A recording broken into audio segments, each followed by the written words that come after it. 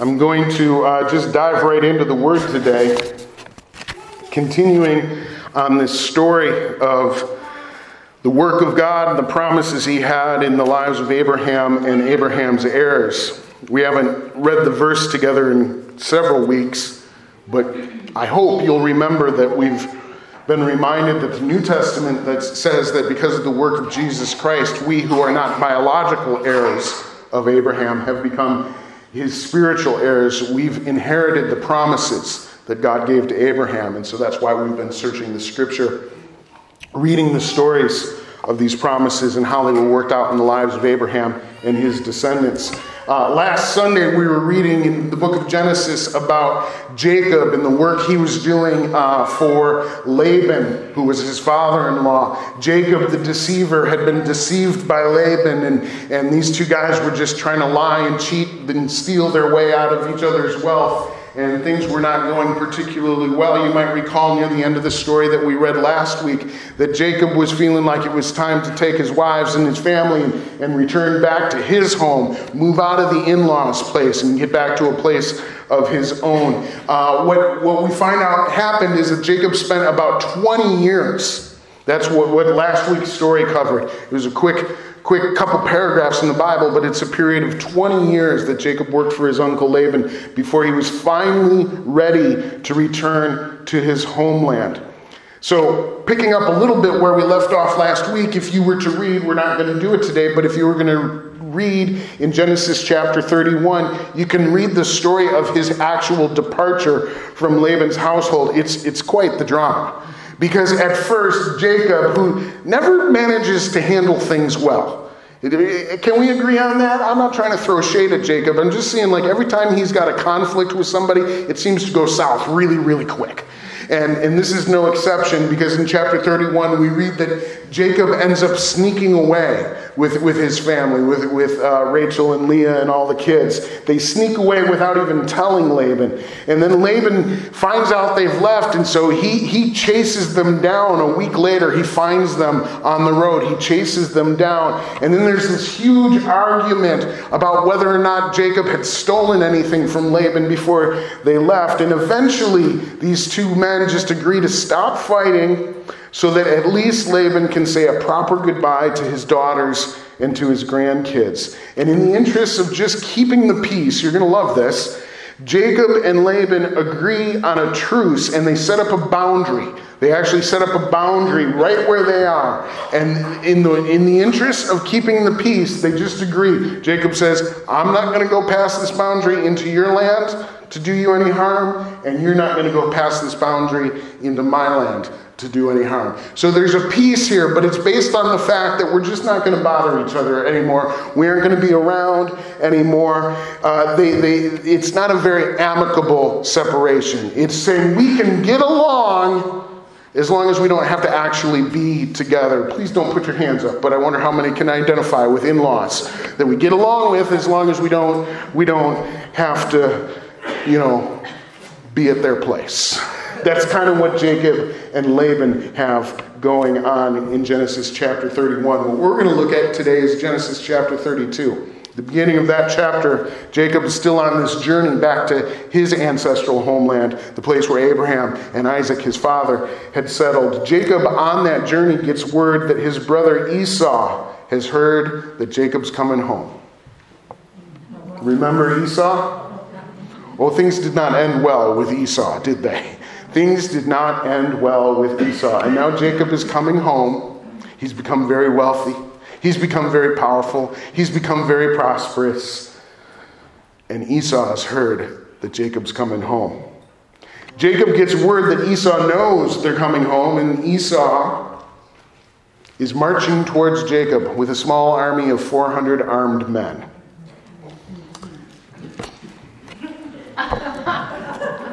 How was your Thanksgiving? Good news, brother. I'm coming home. Great. Let me get my army. We're going to come out. We're going to settle this thing right now. Does that sound like just a wonderful holiday gathering for the family? Oh, it's so good to see you. That's what this is looking like here. And Jacob is terrified because he doesn't want this fight. So he splits up his camp. He divides his family up into different groups. His hope is that if Esau attacks one group, the other group can get away. He feels like he has really no way of defending himself against what's sure to be a great fight with Esau. What he does do is send some servants ahead of the way, try and meet Esau, try and head him off, and give him a bunch of presents. He sends him a bunch of presents. Maybe we can bribe him into not attacking us. That's what he's saying. Things look like they are going to get very, very tough for Jacob. Let me recap it this way. For Jacob, the way forward, the path forward, is not safe because of the threat of Esau. And the path backward, not safe because of the threat of Laban. Jacob has nowhere to go, nowhere to run to, nowhere to hide. He has sent his family in one direction to keep them safe. He sent his servants in another direction to watch the herds. And so once again, we find Jacob in a familiar spot, all alone in the wilderness. Remember a few weeks ago when we saw that? We said this is not going to be the last time. This is not going to be the last time. Here we are. Jacob is all alone. Or so he thinks. Let me read the story to you. It'll be on the screens. I'm beginning in Genesis 32, verse 24. It says, "This left Jacob all alone in the camp. And a man came and wrestled with him until the dawn began to break. When the man saw that he would not win the match, he touched Jacob's hip and wrenched it out of its socket. Then the man said, 'Let me go, for the dawn is breaking.' But Jacob said, 'I will not let you go unless you bless me.' 'What is your name?' the man asked. He replied, 'Jacob.'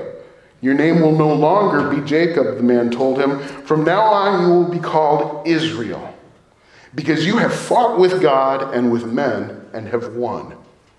'Well, please tell me your name,' Jacob said. 'Why do you want to know my name?' the man replied. Then he blessed Jacob there. And Jacob named the place Peniel, which means the face of God. For he said, 'I have seen God face to face, and yet my life has been spared.' The sun was rising as Jacob left Peniel, and he was limping because of the injury to his hip." That's the story. That's the story. I think it's helpful to consider the story from Jacob's perspective. Jacob had spent his life hearing about the promises of God. We've been in this sermon series since Labor Day. Some of you probably feel like you've spent your life hearing about the promises of God. Jacob has had his own encounters with God before. We referenced it earlier in the service, right? His dreams. He's had some God moments in his life. He even made a personal commitment to worship God. Kind of. He hedged it with a lot of ifs back in that story.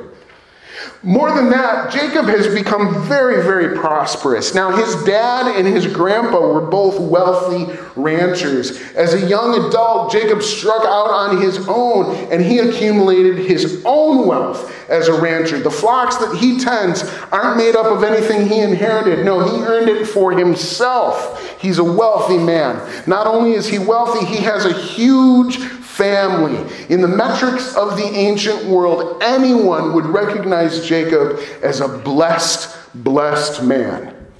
But Jacob has terrible people skills. He has terrible social ability. And that problem has continued to follow him through his life. Just another parenthetical thought here. This is not the sermon I intend to preach today, but it's worth mentioning at this point.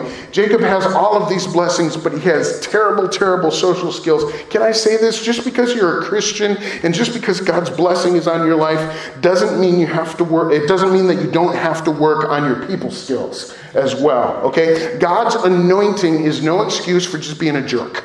That's not how things work. That's a different sermon. Remind me, we'll preach it another day. But that's kind of where Jacob is, right? God has chosen him. God has anointed him. God has selected him. But he's kind of a jerk. He's kind of a jerk. And the Holy Spirit needs to work on that. Jacob's problem with people is what has caused the immediate threat that he's in right now. At least that's the way Jacob sees it. He spent the last 20 years, as we said, working and living with his in-laws, but the only reason that there's even a hint of peace with them is because he promised to never come back. I know a lot of people like that. We get along great as long as I don't have to go there, right? If he does go back, there's sure to be a fight. And his scouts have told him that his brother is marching toward him with a small army. And so if he goes forward, there's sure to be a fight. If he goes backwards, there's sure to be a fight. If he goes forward, there's sure to be a fight. So he does the only thing that he can do, at least for one night. He goes nowhere at all. He settles down all alone. If I go forward, there will be a fight. If I go backward, there will be a fight. So I'm going to stay right here all by myself. And guess what? There's a fight.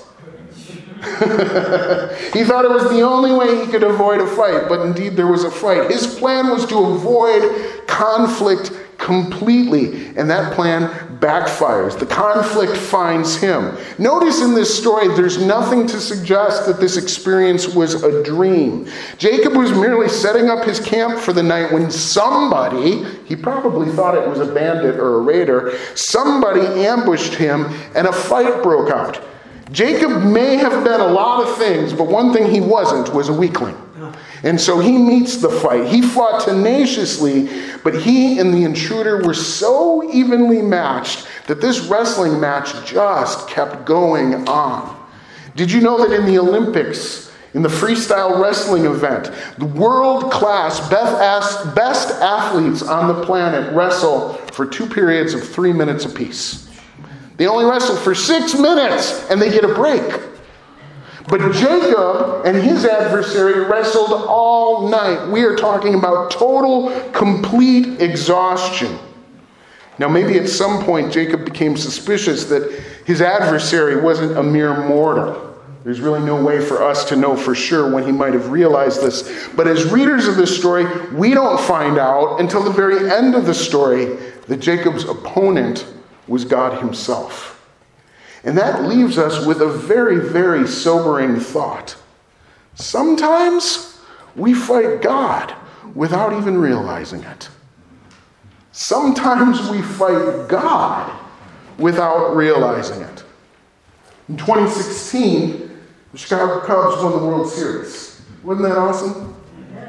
It was the following year, as they were getting ready to ratchet up for training camp during the off-season, that they sent a documentary film crew out to Chris Bryant's home. Chris Bryant was their all-star third baseman, best player in baseball that year. And they said they wanted to send a documentary film crew out to record just how he prepares during the off-season for some publicity piece that they were going to do. Bryant lives in the Las Vegas area, so they sent this crew out to Las Vegas, and they met him on the field where he does his off-season training program, and they interviewed him, and they took footage of him doing the different exercises that he does. And the last thing they wanted to do with Bryant is they wanted to take video footage of him taking batting practice. And so he got into a batting cage on a field, and one of the coaches came out to throw batting practice to Chris Bryant.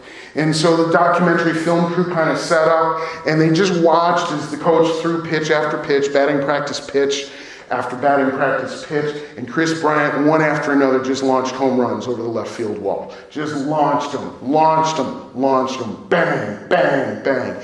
Somewhere in the midst of that, the coach that was throwing, that was serving as the pitcher for this, got a phone call. And he said, "I'm so sorry, I got to take it." And he said, They need me back at the facility. I got to go now. I'm so sorry."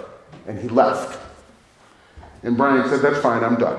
And the film crew said, "That's not fine. We didn't get all the footage we need. We need about 10 more minutes of you taking swings here." Well, there was nobody left to throw batting practice. But the audio technician who was working with this film crew, the guy holding the big boom mic, he said, "I used to pitch."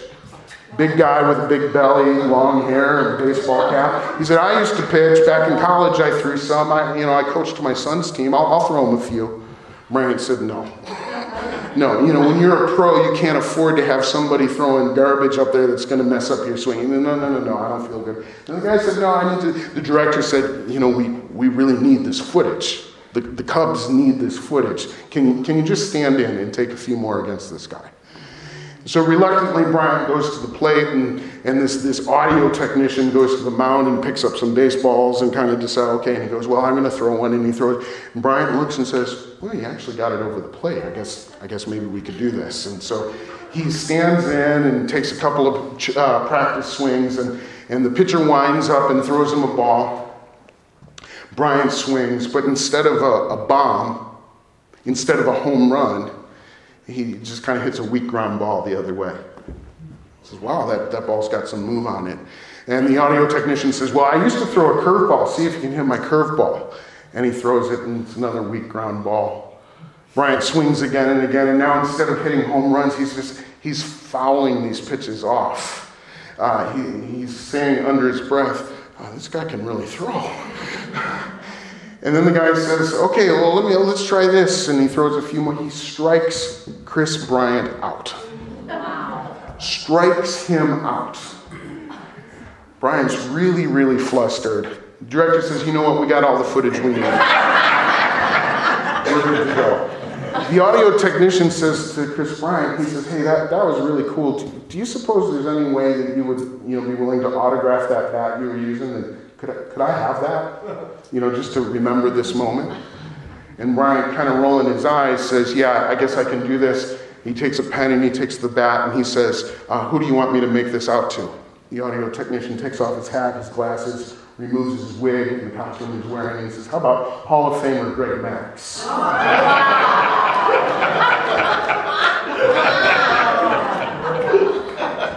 Perhaps the greatest pitcher ever to walk the planet, right?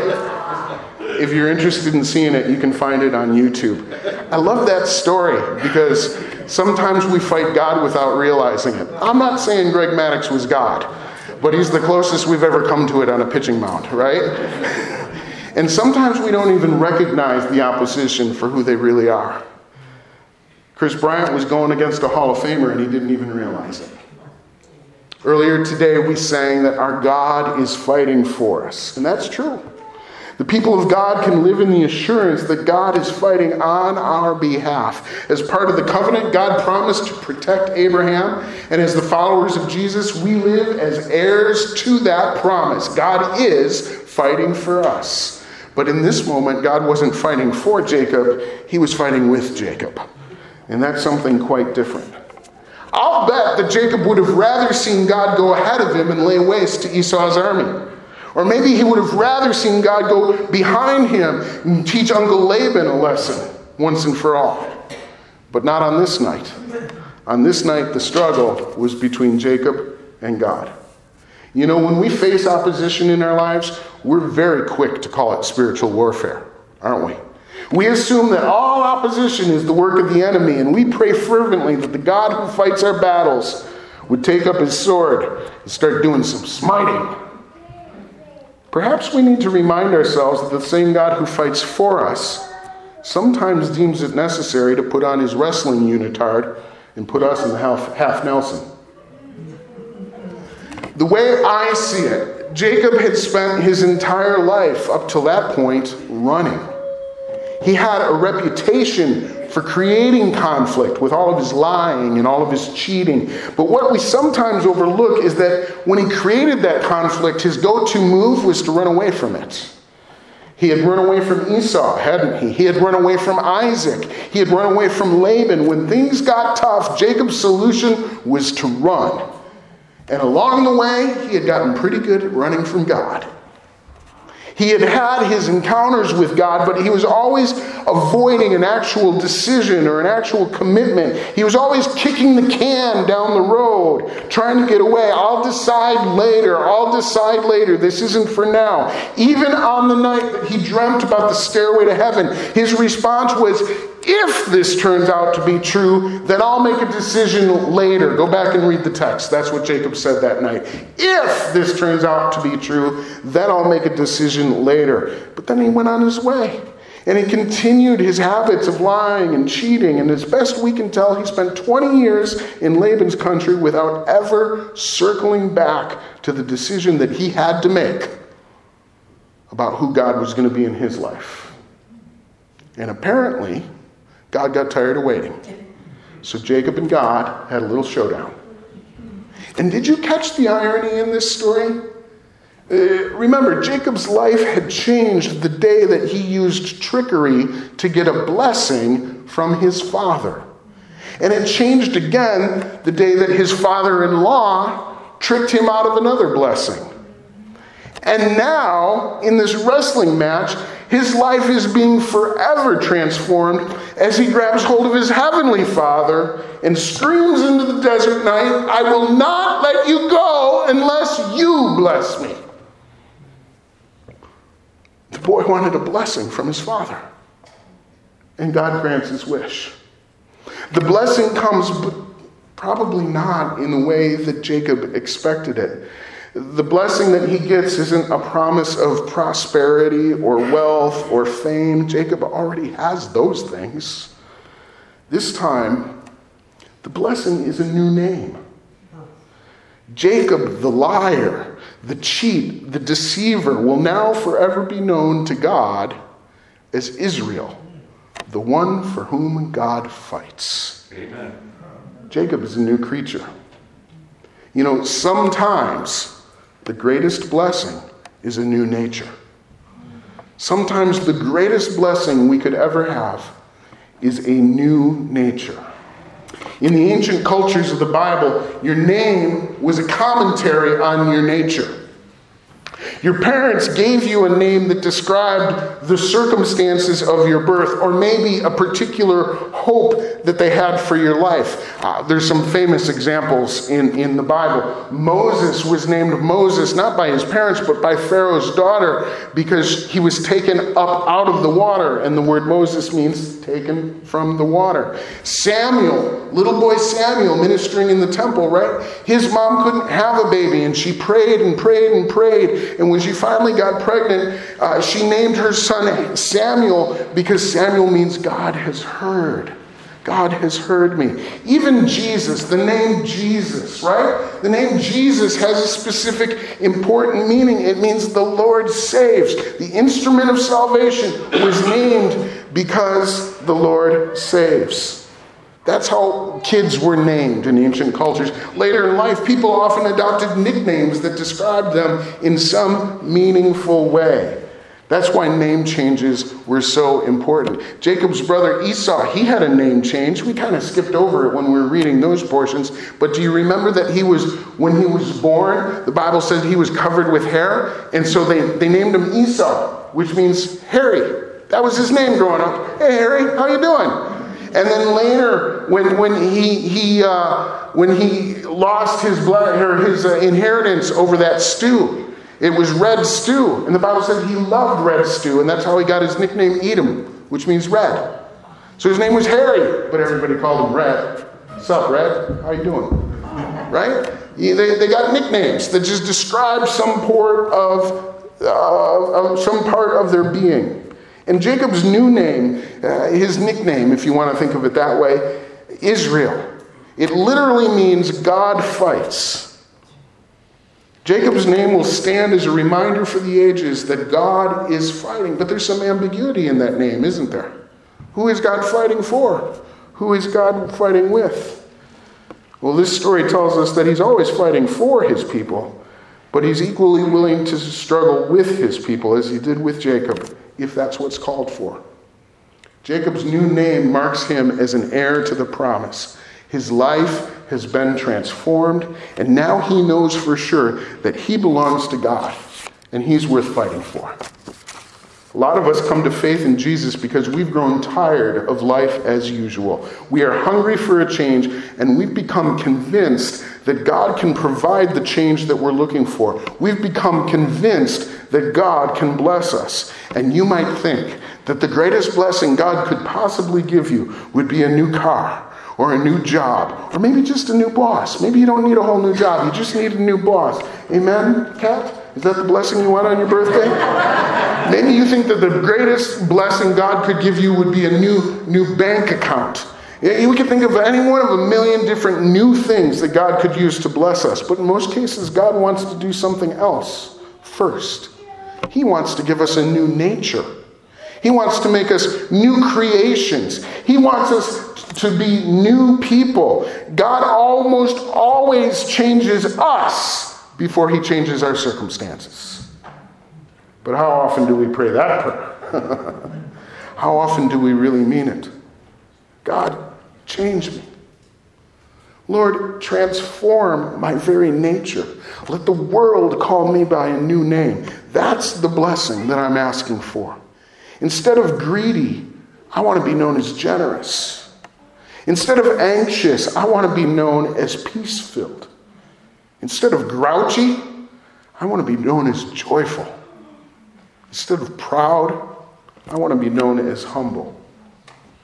That last one. That's the hardest for a lot of us, isn't it? Humility doesn't come very naturally. We would rather stand tall and proud. We would rather walk through life with a confident swagger.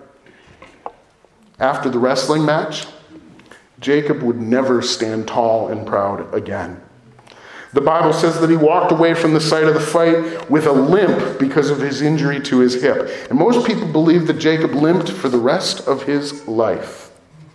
More than 1,000 years later, the Apostle Paul would tell a similar story about his own life. You might recall that he wrote once about a thorn in the flesh. He said he had a thorn in the flesh. We don't know what it was, if it was a physical affliction, a malady, if it was a spiritual issue, if there was something. We don't know what it was. But there was something in Paul's life that he wanted to be rid of, and he just couldn't get rid of it.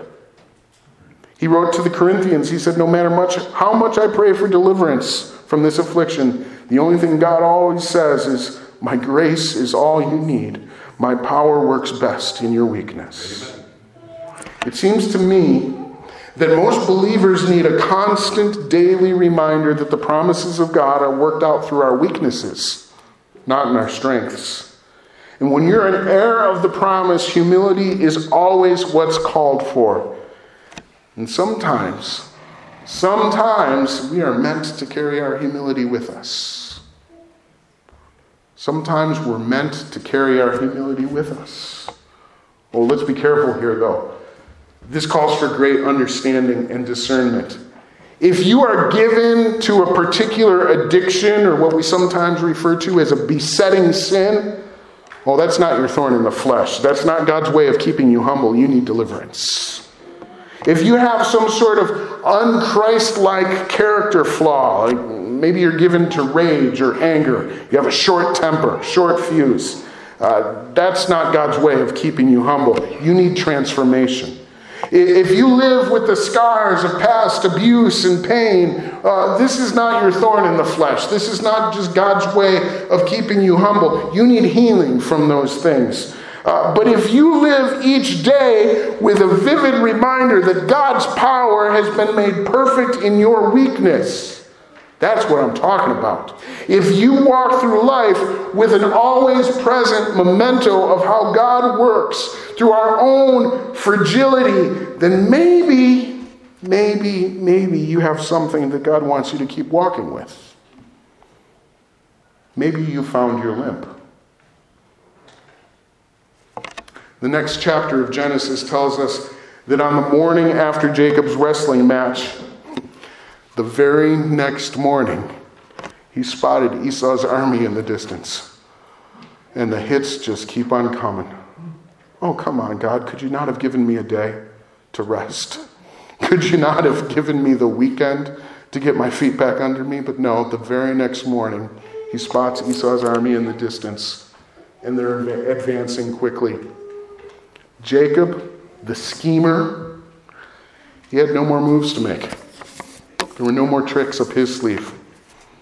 So he did the only thing he could do. He went out to meet Esau, bowing low to the ground as he did so.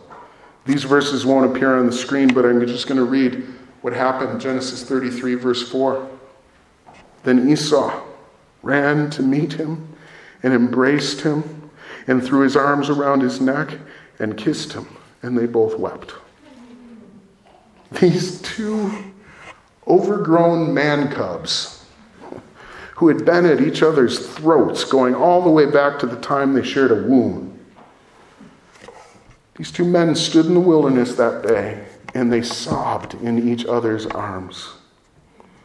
There was even some talk for a while of Jacob and his family coming to live with Esau, but Jacob ultimately decided to head in another direction because now he knew God had a different plan for his life and for the plans of his heirs.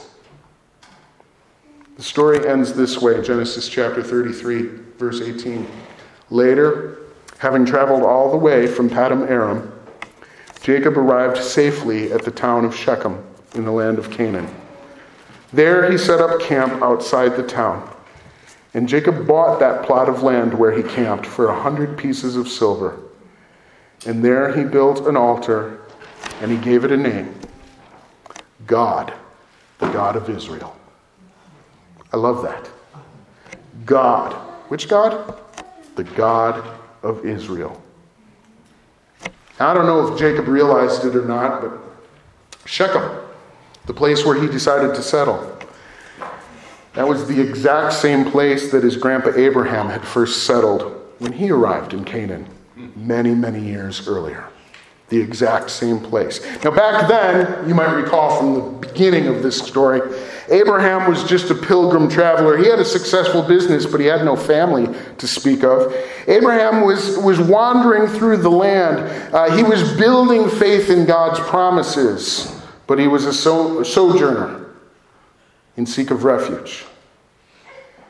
2 generations later, Jacob is pitching his tent in the exact same spot, but this time, he owns the land. This time, his family is bursting at the seams. The things that Grandpa Abraham had seen in faith are now being fulfilled in the life of Jacob. The promises are taking shape. But more importantly, Jacob's wrestling days were finally behind him because now he belonged to God. Church, we're going to close with a word of prayer today. I'm going to ask you to bow your heads. And I'm going to ask you to consider this story and how it sits in your heart, how it fits in your life. I have the sense that there are many among us who would say there have been seasons in my life where, like Jacob, I was a runner. I was a runner. I knew how to run from God. I knew how to run away from conflict. I knew how to run away from what God wanted for me. Many of you who would say that's my story, many of you had your final showdown with God. Many of you had the wrestling match. Many of you reached that point where you said, okay, let's do this thing. But I also know that there are people in this room who might feel like they're still running from God.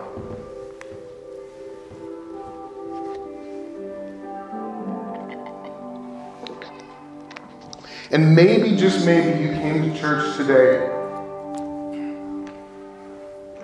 with the ordinary on your mind. You didn't know that something extraordinary was going to happen instead. Maybe like Jacob, you were just trying to make a place to be safe for one more day. Just one more day. Just one more day. There's problems in front of me that I can't deal with right now. There's problems behind me that I can't resolve right now. I need a safe place for just one day. Maybe that was your heart when you came here today. You didn't know that you were walking right into God's ambush. You didn't know that he was going to leap out of the darkness and grab hold of your life this morning. You didn't know that you were going to find yourself in a spiritual wrestling match, not of your own making.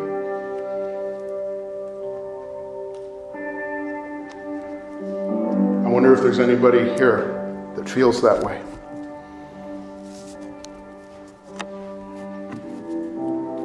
The promises of God are taking shape in your life.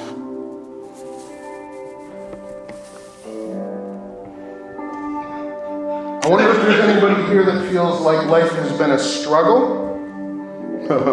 And every hand went up, right? But I wonder specifically if there's folks here that would say, I thought I was struggling against people. But I see now that I've been struggling against God. And that's why I couldn't overcome. That's why the struggle went on and on and on and on. I didn't even realize that I was struggling against God. If those descriptions are true of you today,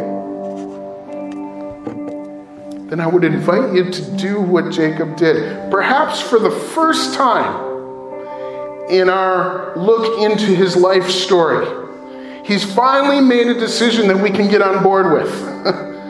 He's finally done something that the pastor in good conscience can say, maybe let's do this too. And that thing is to grab hold of his Heavenly Father and say, I'm not going to let go until you bless me. I'm not going to let go until I hear your blessing over my life. I'm not going to let go until you've said that you'll transform me. I'm not going to let go until you've given me a new name. I'm not going to let go until the problems that are behind me no longer entangle me. I'm not going to let go until the sin that destroys me no longer has authority on me. I'm not going to let go until you bless me. I'm not going to let go.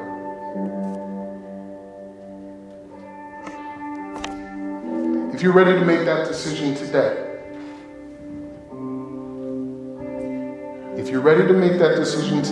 not the decision that Jacob made the last time he was alone in the wilderness, not the decision that says, well, maybe I'll think about this some more, and if it turns out to be true, and then maybe.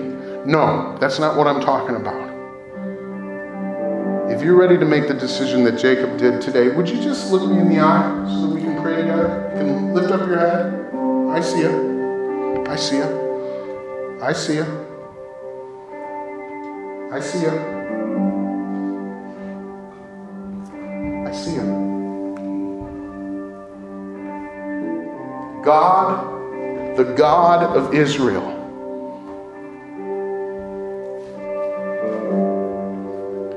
in the quietness of your heart right now, I want you to pray, God, the God of, and then insert your name. He's your God. He's fighting for you. He's working for your good. His anointing is on you. God, the God of Dan. That's me.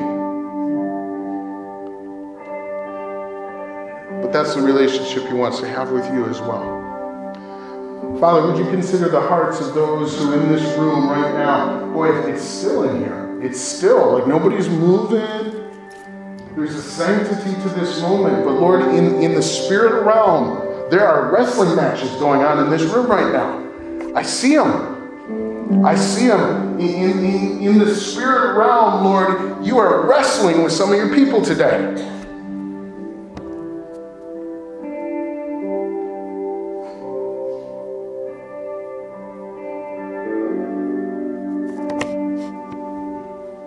Thank you for your transformational power.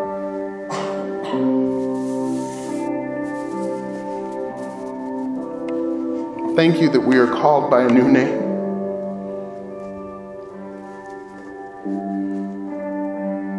Thank you that the promises you made to our ancestors are being fulfilled in our lives. Thank you, Lord, that the things that you said in days of old are happening in our days, in our generation. Thank you, Lord, that the gospel, the work of Jesus Christ, the atoning work of Jesus is bearing fruit in this generation, among this people, in this location. Lord, thank you that your promises are without measure and without end.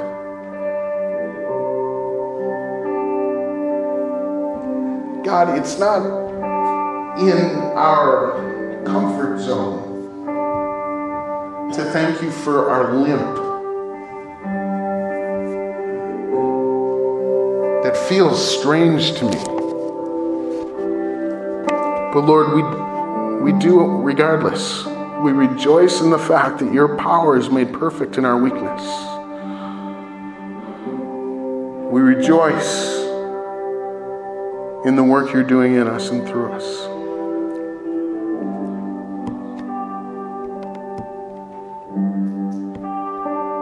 Thank you, Lord.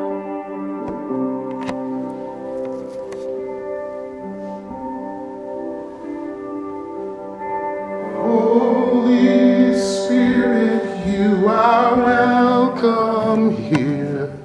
Come flood this place and fill the atmosphere. Your glory, God, is what our hearts long for. To be overcome by your presence, Lord. Once more. Holy Spirit, you are welcome here. Come flood this place and fill the atmosphere. Your glory, God, is what our hearts long for. To be overcome.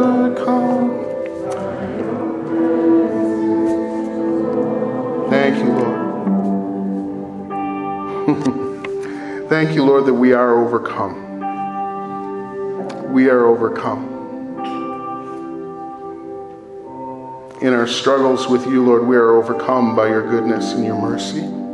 We are overcome even by your strength and by your power. Complete the work in our hearts, we ask. In the name of Jesus. And everyone said, Amen.